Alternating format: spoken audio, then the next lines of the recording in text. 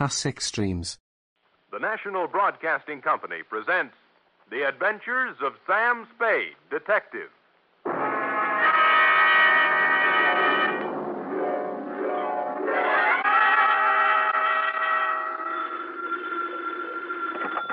Sam Spade Detective Agency. Me, sweetheart. Oh, Well, that's a warm reception if I ever heard one. I'm here at my post, Sam, ready to do my duty. All right, let's have it. Have what? What have I done? Well, Come on.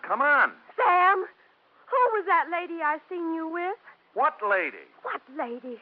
Sam, for your information, there was a 5-column picture on page 1 of the Chronicle showing you with your arms around... The redhead. Yes. Ah, It means nothing to me as a person, Sam, although I am a redhead myself. But I feel there are certain standards of publicity and agency of our stature. Angel, if you'd bothered to read the caption under the picture, you would have learned that my arms were around this other redhead to keep her from braining me with a paperweight she picked off Dundee's desk. Oh. Yes. So take my picture back out of the drawer, and while you're at it, grab the book and pencil, because I'll be right down with a somewhat lengthier explanation entitled The Sinister Siren Caper.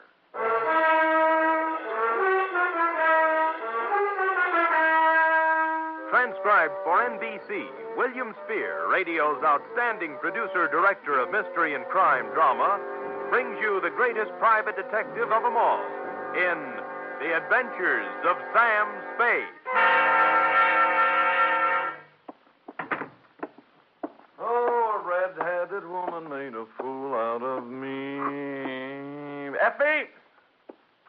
Miss Perrine. Oh, yes, sir. I was just... Well. Why, Sam! What a pleasant surprise. Oh? No black eyes. Not what? Hair comb, suit pressed. Yes, frayed, but tidy. How do you explain this, Sam? Well. I'm so used to you coming in with... Battle scars? Uh-huh. Among other things. How do I explain this? That woman is a Q if I ever heard one. Are you, Ready, Sam. That's all. That's my girl. To Mr. Donald Stryker, Bellhaven Apartments from Samuel Spade, license number 1375596. Subject, The Sinister Siren Caper. Dear Donald, business was terrible, and I blame the weather. Sitting in my office with my feet on the radiator and the paper on my lap, looking out on the 48th consecutive day of rain, I was seriously contemplating moving my place of business to a warmer clime where people could get out in the sunshine and into trouble.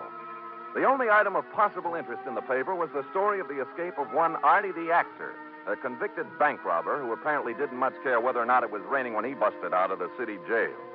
I had reached the part about some good friend and true smuggling Artie a set of keys when something prompted me to look up. And that, Mr. Stryker, is how I found you. Mr. Spade, Yes, sir? I am Donald O. Stryker. Mm-hmm. Stryker. The O stands for Ogleclaw, my mother's maiden name. Oh, well, that's nice. Sit down, Mr. Stryker. Thanks. Whew. Well, now what can I do for you? Mr. Spade, the Strykers, as you may or may not know, are an ancient and honorable family dating back to pre-Elizabeth England, with the possible exception of one southern number who is said to have once nodded by mistake to Jesse James. No Stryker has run afoul of the law. Well, good for you. One and all, we have kept our skirts clean, one and all.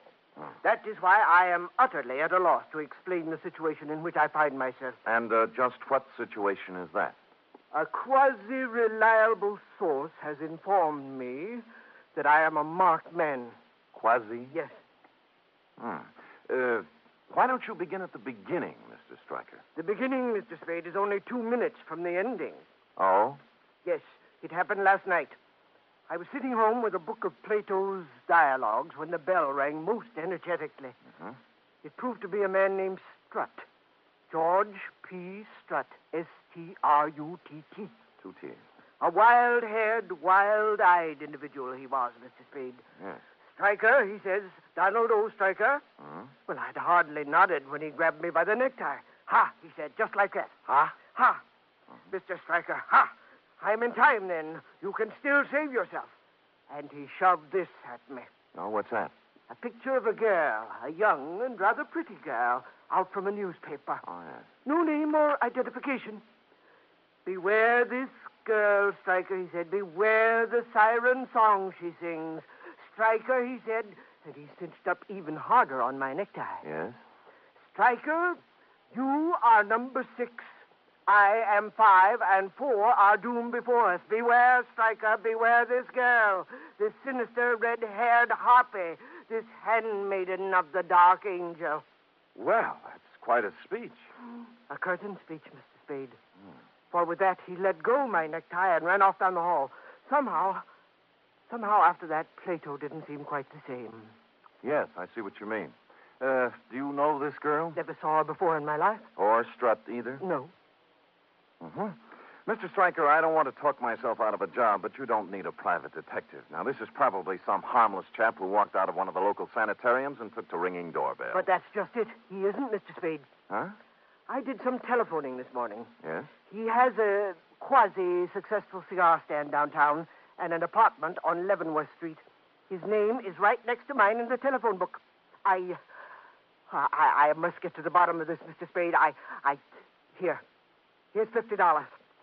Well, Mr. Stryker. Are you completely skeptical? No, just quasi.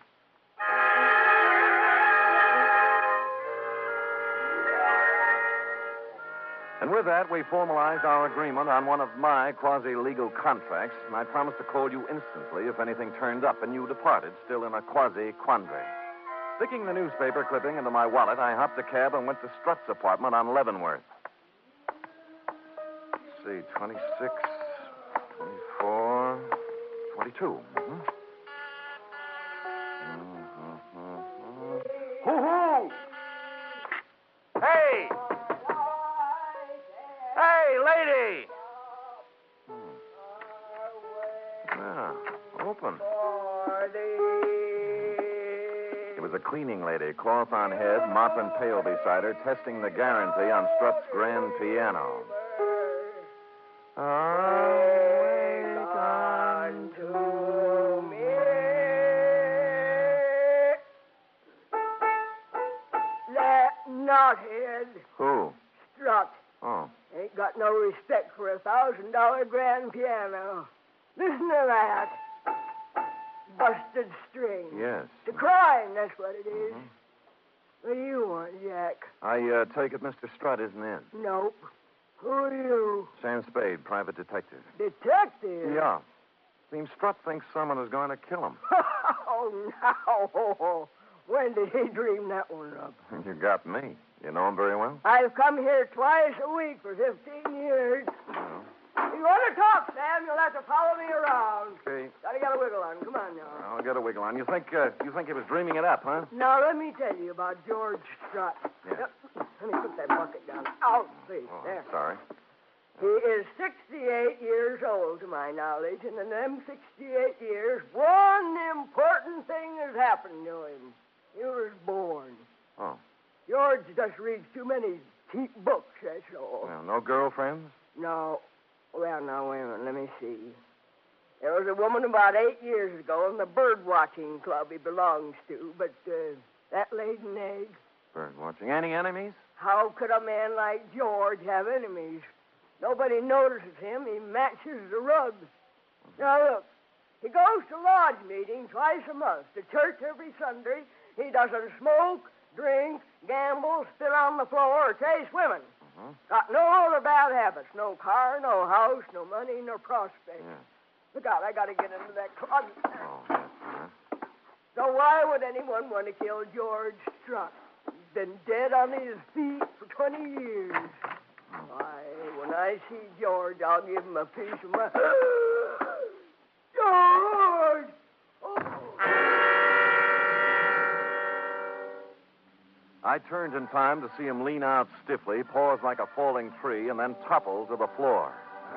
Followed closely by the cleaning lady, who must have agreed before she fainted that George didn't match the rug anymore.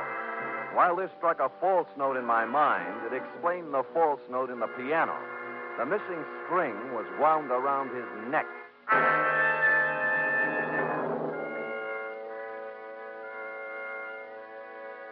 I dragged her into the bedroom and managed to get her onto the bed by making 2 trips. Then I called homicide. The next order of business, per our agreement, was to call you, Stryker. So I got Strutt's telephone book, found he'd marked the page with your number on it with a slip of paper, which turned out to be the receipt for rent paid on a safe deposit box at the Golden Gate Bank. Now, this didn't seem especially important at the moment, but something else did. He'd made a circle around a group of 6 names in the phone book, marking each one with a check. Strubble, Strudwick, Strum, Strutherton, Strutt, and Stryker. I postponed calling you for the moment and dialed the number just above Strutt's. Strutherton, Harvey J., 156 Santa Ana Avenue, St. Francis Wood. Yes? Mr. Strutherton in, please? No. No, Mr. Strutherton isn't in. This is his wife. My name is Spade, Mrs. Strutherton. I'm a private detective. I don't want to alarm you, but... Alarm me? Do you happen to know if your husband has received any threats recently? Why, not that I know of. Any contact with a strange young woman about 30, red hair? Why are you asking me this? Well, I'd rather not say until I know more about it. What about the girl? Yes. Yes, he did meet a girl like that. Oh, when? She came to the door one night about a week ago. Said her car was stalled down the street a ways. Harvey went out to help her. They were gone about a half hour, and then he came back. Well, did he tell you anything about it? No. Just that he'd gotten her started. Uh-huh. Is he a mechanic or... He was a lawyer. Was? Harvey is dead, Mr. Spade. His car crashed through a rail on the Skyline Boulevard night before last. Burned. I just been to San Mateo to identify the body.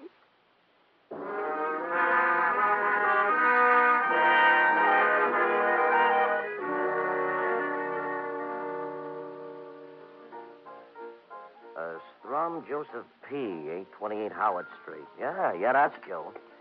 There's your beer. Thanks. You know Joe pretty well? I might, and I might not. Why? What do you mean you might not? This is 828 Howard Street, isn't it? The number's over the door. Don't you like me, bartender? What's eating you about, Joe Strum? Look, you see this?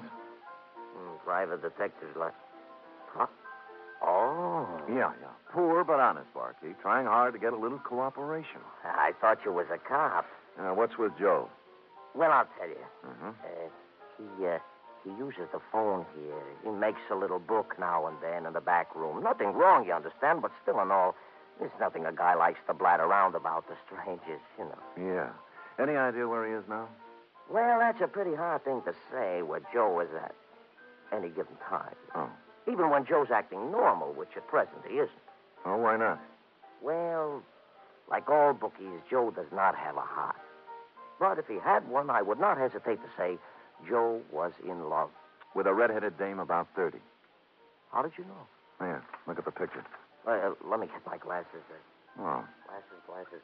Yeah. There they are. This is the dish. You know her name? No. Joe has made no formal announcement as yet, but the word has gone around he is giving 8 to 5 he will marry her, which for Joe is a sure thing. Last Friday it was when I seen him last. They sat up to the bar here, and the two of them talking at some length about things I have never heard Joe discuss before. Like what? Well, as I said, bookies are different from people, so it should have not surprised me that Joe and his wren were not discussing rose-covered cottages, as do most boys and girls when they reach the loony stage. Yes.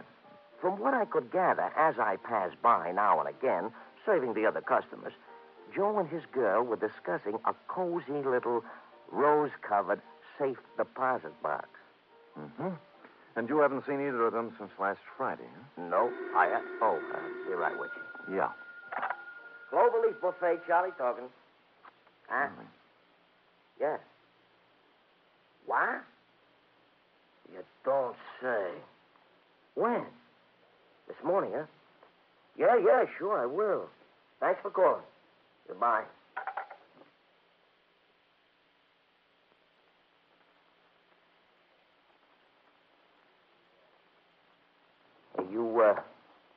You wouldn't know a bookie who might be casting about for a phone, would you, pal? What happened to Joe? Body washed ashore on Baker's Beach this morning. That was the morgue.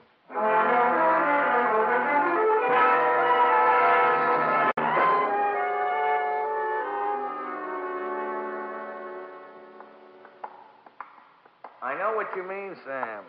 Marks, abrasions, contusions, indications of foul play. That's right, Maxie. Did you see the police surgeon's report? Yeah. Shot of dope and shoved into the briny. Person or persons unknown. Well, pretty hard to do by yourself, huh, Sam? Yeah. Oh, you wish to look on Joe Strum, I take it. Yeah. This it? Yeah, let's see. Yeah. Oh, no. This is the wrong one. This is Strudwick. Wait a minute. Strudwick. Anthony P. You know him, Sam? Yeah. 28 Genoa Place, Bayview 72118. Nice-looking boy, they said. Hmm. Friend of yours, huh? No. Huh? Well, then how did you... Brand new league I'm in, Maxie. We call the shots ahead of time. Now, what about Strudwick? Old artist. Lived on Telegraph Hill. Got drunk 3 nights ago. Walked out his studio window on the 4th floor. All alone at the time. Well, if anyone offers you odds on that, grab it. See you later, Maxie. Yeah, but ain't you going to look on Joe Strum? No.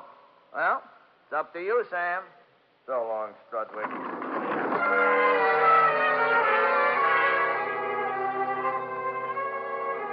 Top man on the totem pole was James A. Struble, a barber who lived on 18th Avenue. I called, no one answered. So I made what by now had become the obvious deduction. I went to headquarters and checked the homicide reports, likewise the accident files and the traffic detail. Surprise, no James A. Struble. So I switched abruptly from the S's to the D's and called on dear, patient, understanding Lieutenant Dundee. Who's going off half-cocked? You. If you weren't such an idiot, you'd see what I'm talking about. No, listen, Sam, I'm no green pea. I've been kicking around homicide for 30 years. Long enough to know you gotta have a motive to build up a case. Yes. How can you stand there and tell me a red-headed dame opens a phone book, draws a ring around 6 names, and then runs out quick and knocks them off? I didn't say that. Ah? And why do you want me to put out a general pickup on James A. Struble? Because if he isn't dead right now, he will be. The dame? Dundee, no dame could strangle a 6-foot man like Strut with a piano wire. She's working with someone. Sam, I love you, believe me, but try to see my side, will you? So I put out a general on Struble, and we pick him up, and he screams. And the chief hauls me in to ask why. And I tell him we put the pinch on Struble because his name is ticked off in somebody's phone book. Why... Yeah? Hey, who are you? Lieutenant. I want to see the lieutenant. Hey, is he drunk? Well, ask him. Oh, yeah. What's your name? Struble. James A. Struble. I want to report a murder. Well, who? Me.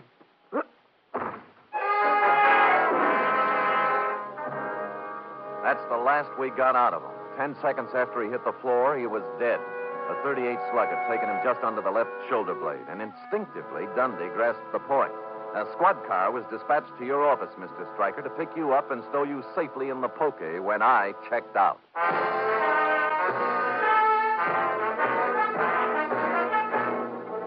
You are listening to the weekly adventure of radio's most famous detective, Sam Spade.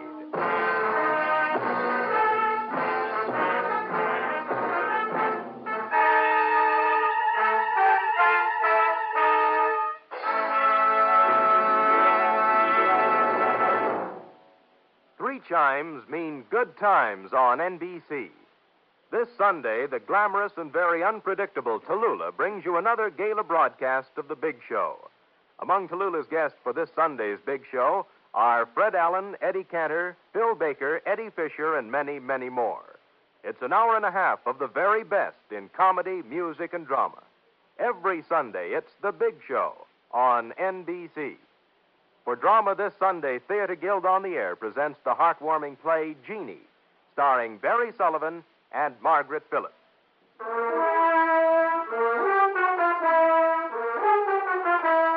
And now back to the sinister Siren Caper, tonight's adventure with Sam Spade.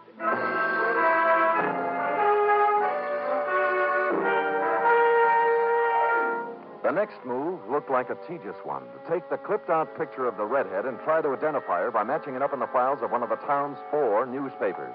I'd gone a half a block when someone saved me the trouble. It was the bartender. Sam, I got news for you. Where can we talk? How about the Blue Fox? Okay, I'll meet you there in 5 minutes. Wait a minute. Why can't we talk here?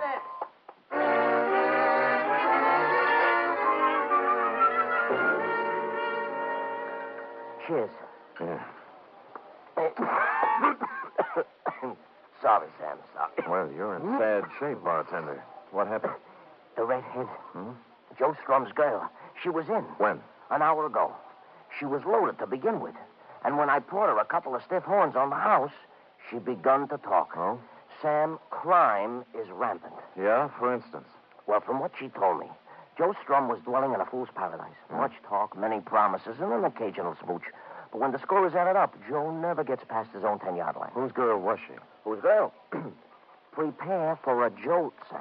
I'm holding onto my chair. Artie the actor. Artie the actor? Artie the actor. The picture you showed me was taken at his trial. Oh. She was sitting right behind his lawyer. Wait a minute. The safe deposit box. Yeah?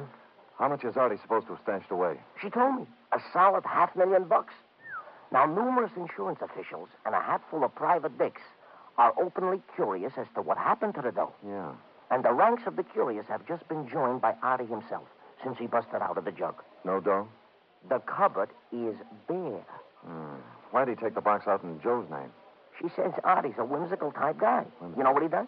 What? He flips the phone book open when they pull into town with the dough and picks himself 5 names and 5 banks. 6 names, you mean? Nope, 5, she says. Well, Stryker was on. Huh? Never mind. So Artie figured with the money in 5 different legitimate names, it couldn't be traced to him if he got tapped, huh? Which he does get. Tapped. And convicted besides. Now, the dish looks upon Artie as in the deep freeze and hustles around to each of the 5 guys with a proposition. So? Artie becomes wise to this and takes them up in order when he busts out. Cheers. Yeah.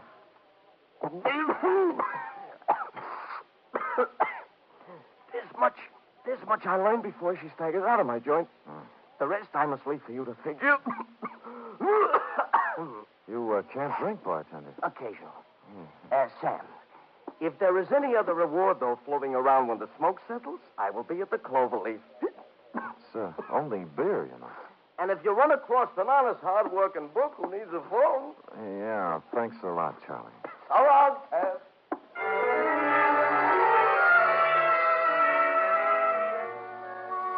Charlie wiped the froth off his chin with a napkin and took off.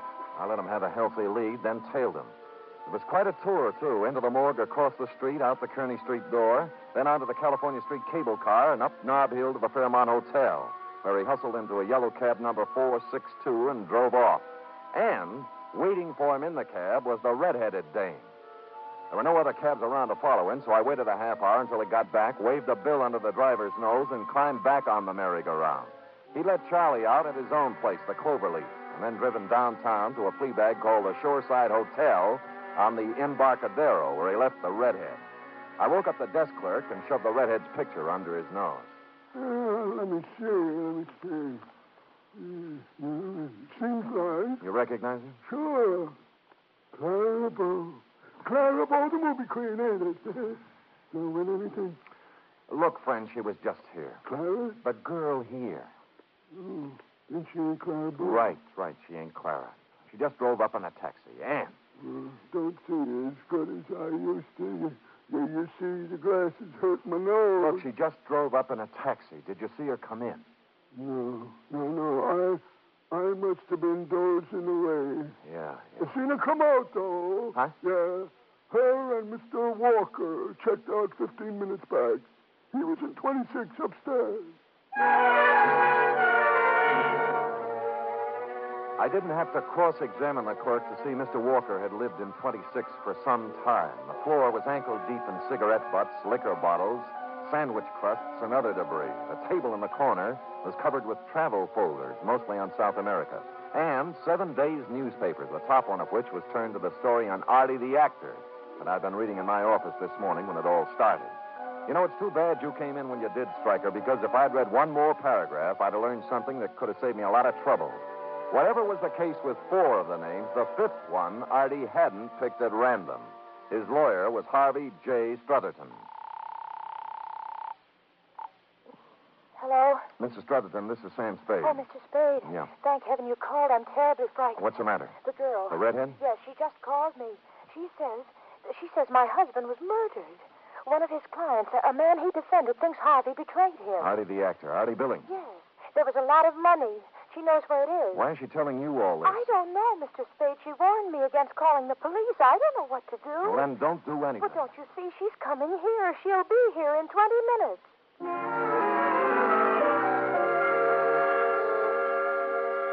I made it in 15, left the cab a block away, and walked down Santa Ana Avenue to number 156. The night fog had moved in, making it tough to follow the path through the high shrubbery to the door of the house. Mrs. Streverton hadn't helped matters any by turning out every light in the joint. Mr. Spade? Yeah, she hear you? No, come in. Why'd you turn out the lights? I thought I was being watched. There's a fire in the living room. This way.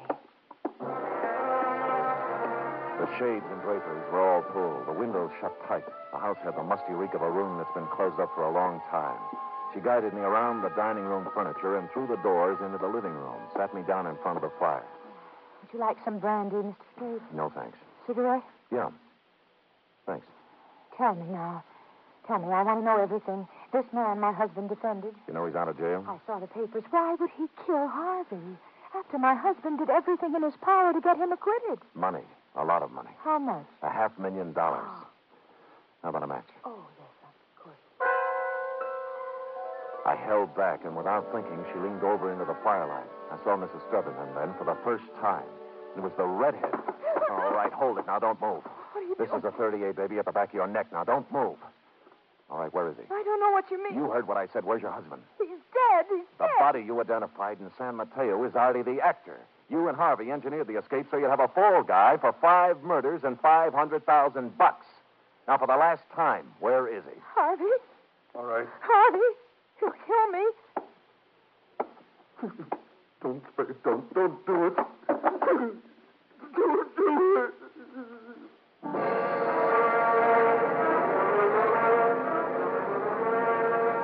I didn't have to. A few months hence, the state of California will do it the legal way. It was a long ride round Robin Hood's barn, Stryker, but you wanted to get to the bottom of it, so there it is. Period. End of report. Well, Sam, what about the money? I'm still looking for it, If. Harvey has thus far chosen not to talk, but Dundee hasn't really turned on the persuasion machinery yet. Who knows? Maybe he's opened the phone book at the P's and put his finger on Perrine, Effie. Oh, don't even think of it, Sam. Oh. I'll settle for $26.87, which represents the shortage in my check covering the period. Effie! What, Sam? Can I believe my ears? What? I look back upon the past 12 hours. How to keep our little organization together, to stave off the bill collector. Oh, Sam. I place my life in jeopardy, tangle with a murderess, use my poor, tired body as bait for her savage conspiracy. Sam, I'm sorry. Ferreting my way through morgue and crime-ridden alley to finally win the fight, and then to come home expecting a cheery welcome and to get instead scurvy innuendos and a bill for $26.87. Oh, forget it, Sam. Don't ever mention it again. I'm sorry. Well, that's my girl. Here, 10, 25, 6, 7. $27. Now, we're all square. Thanks, Sam. Thank Now, you. come here. Now, you can bring me the 13 cents tomorrow. That's my boss. Good night, Sam. Good night, sweetheart.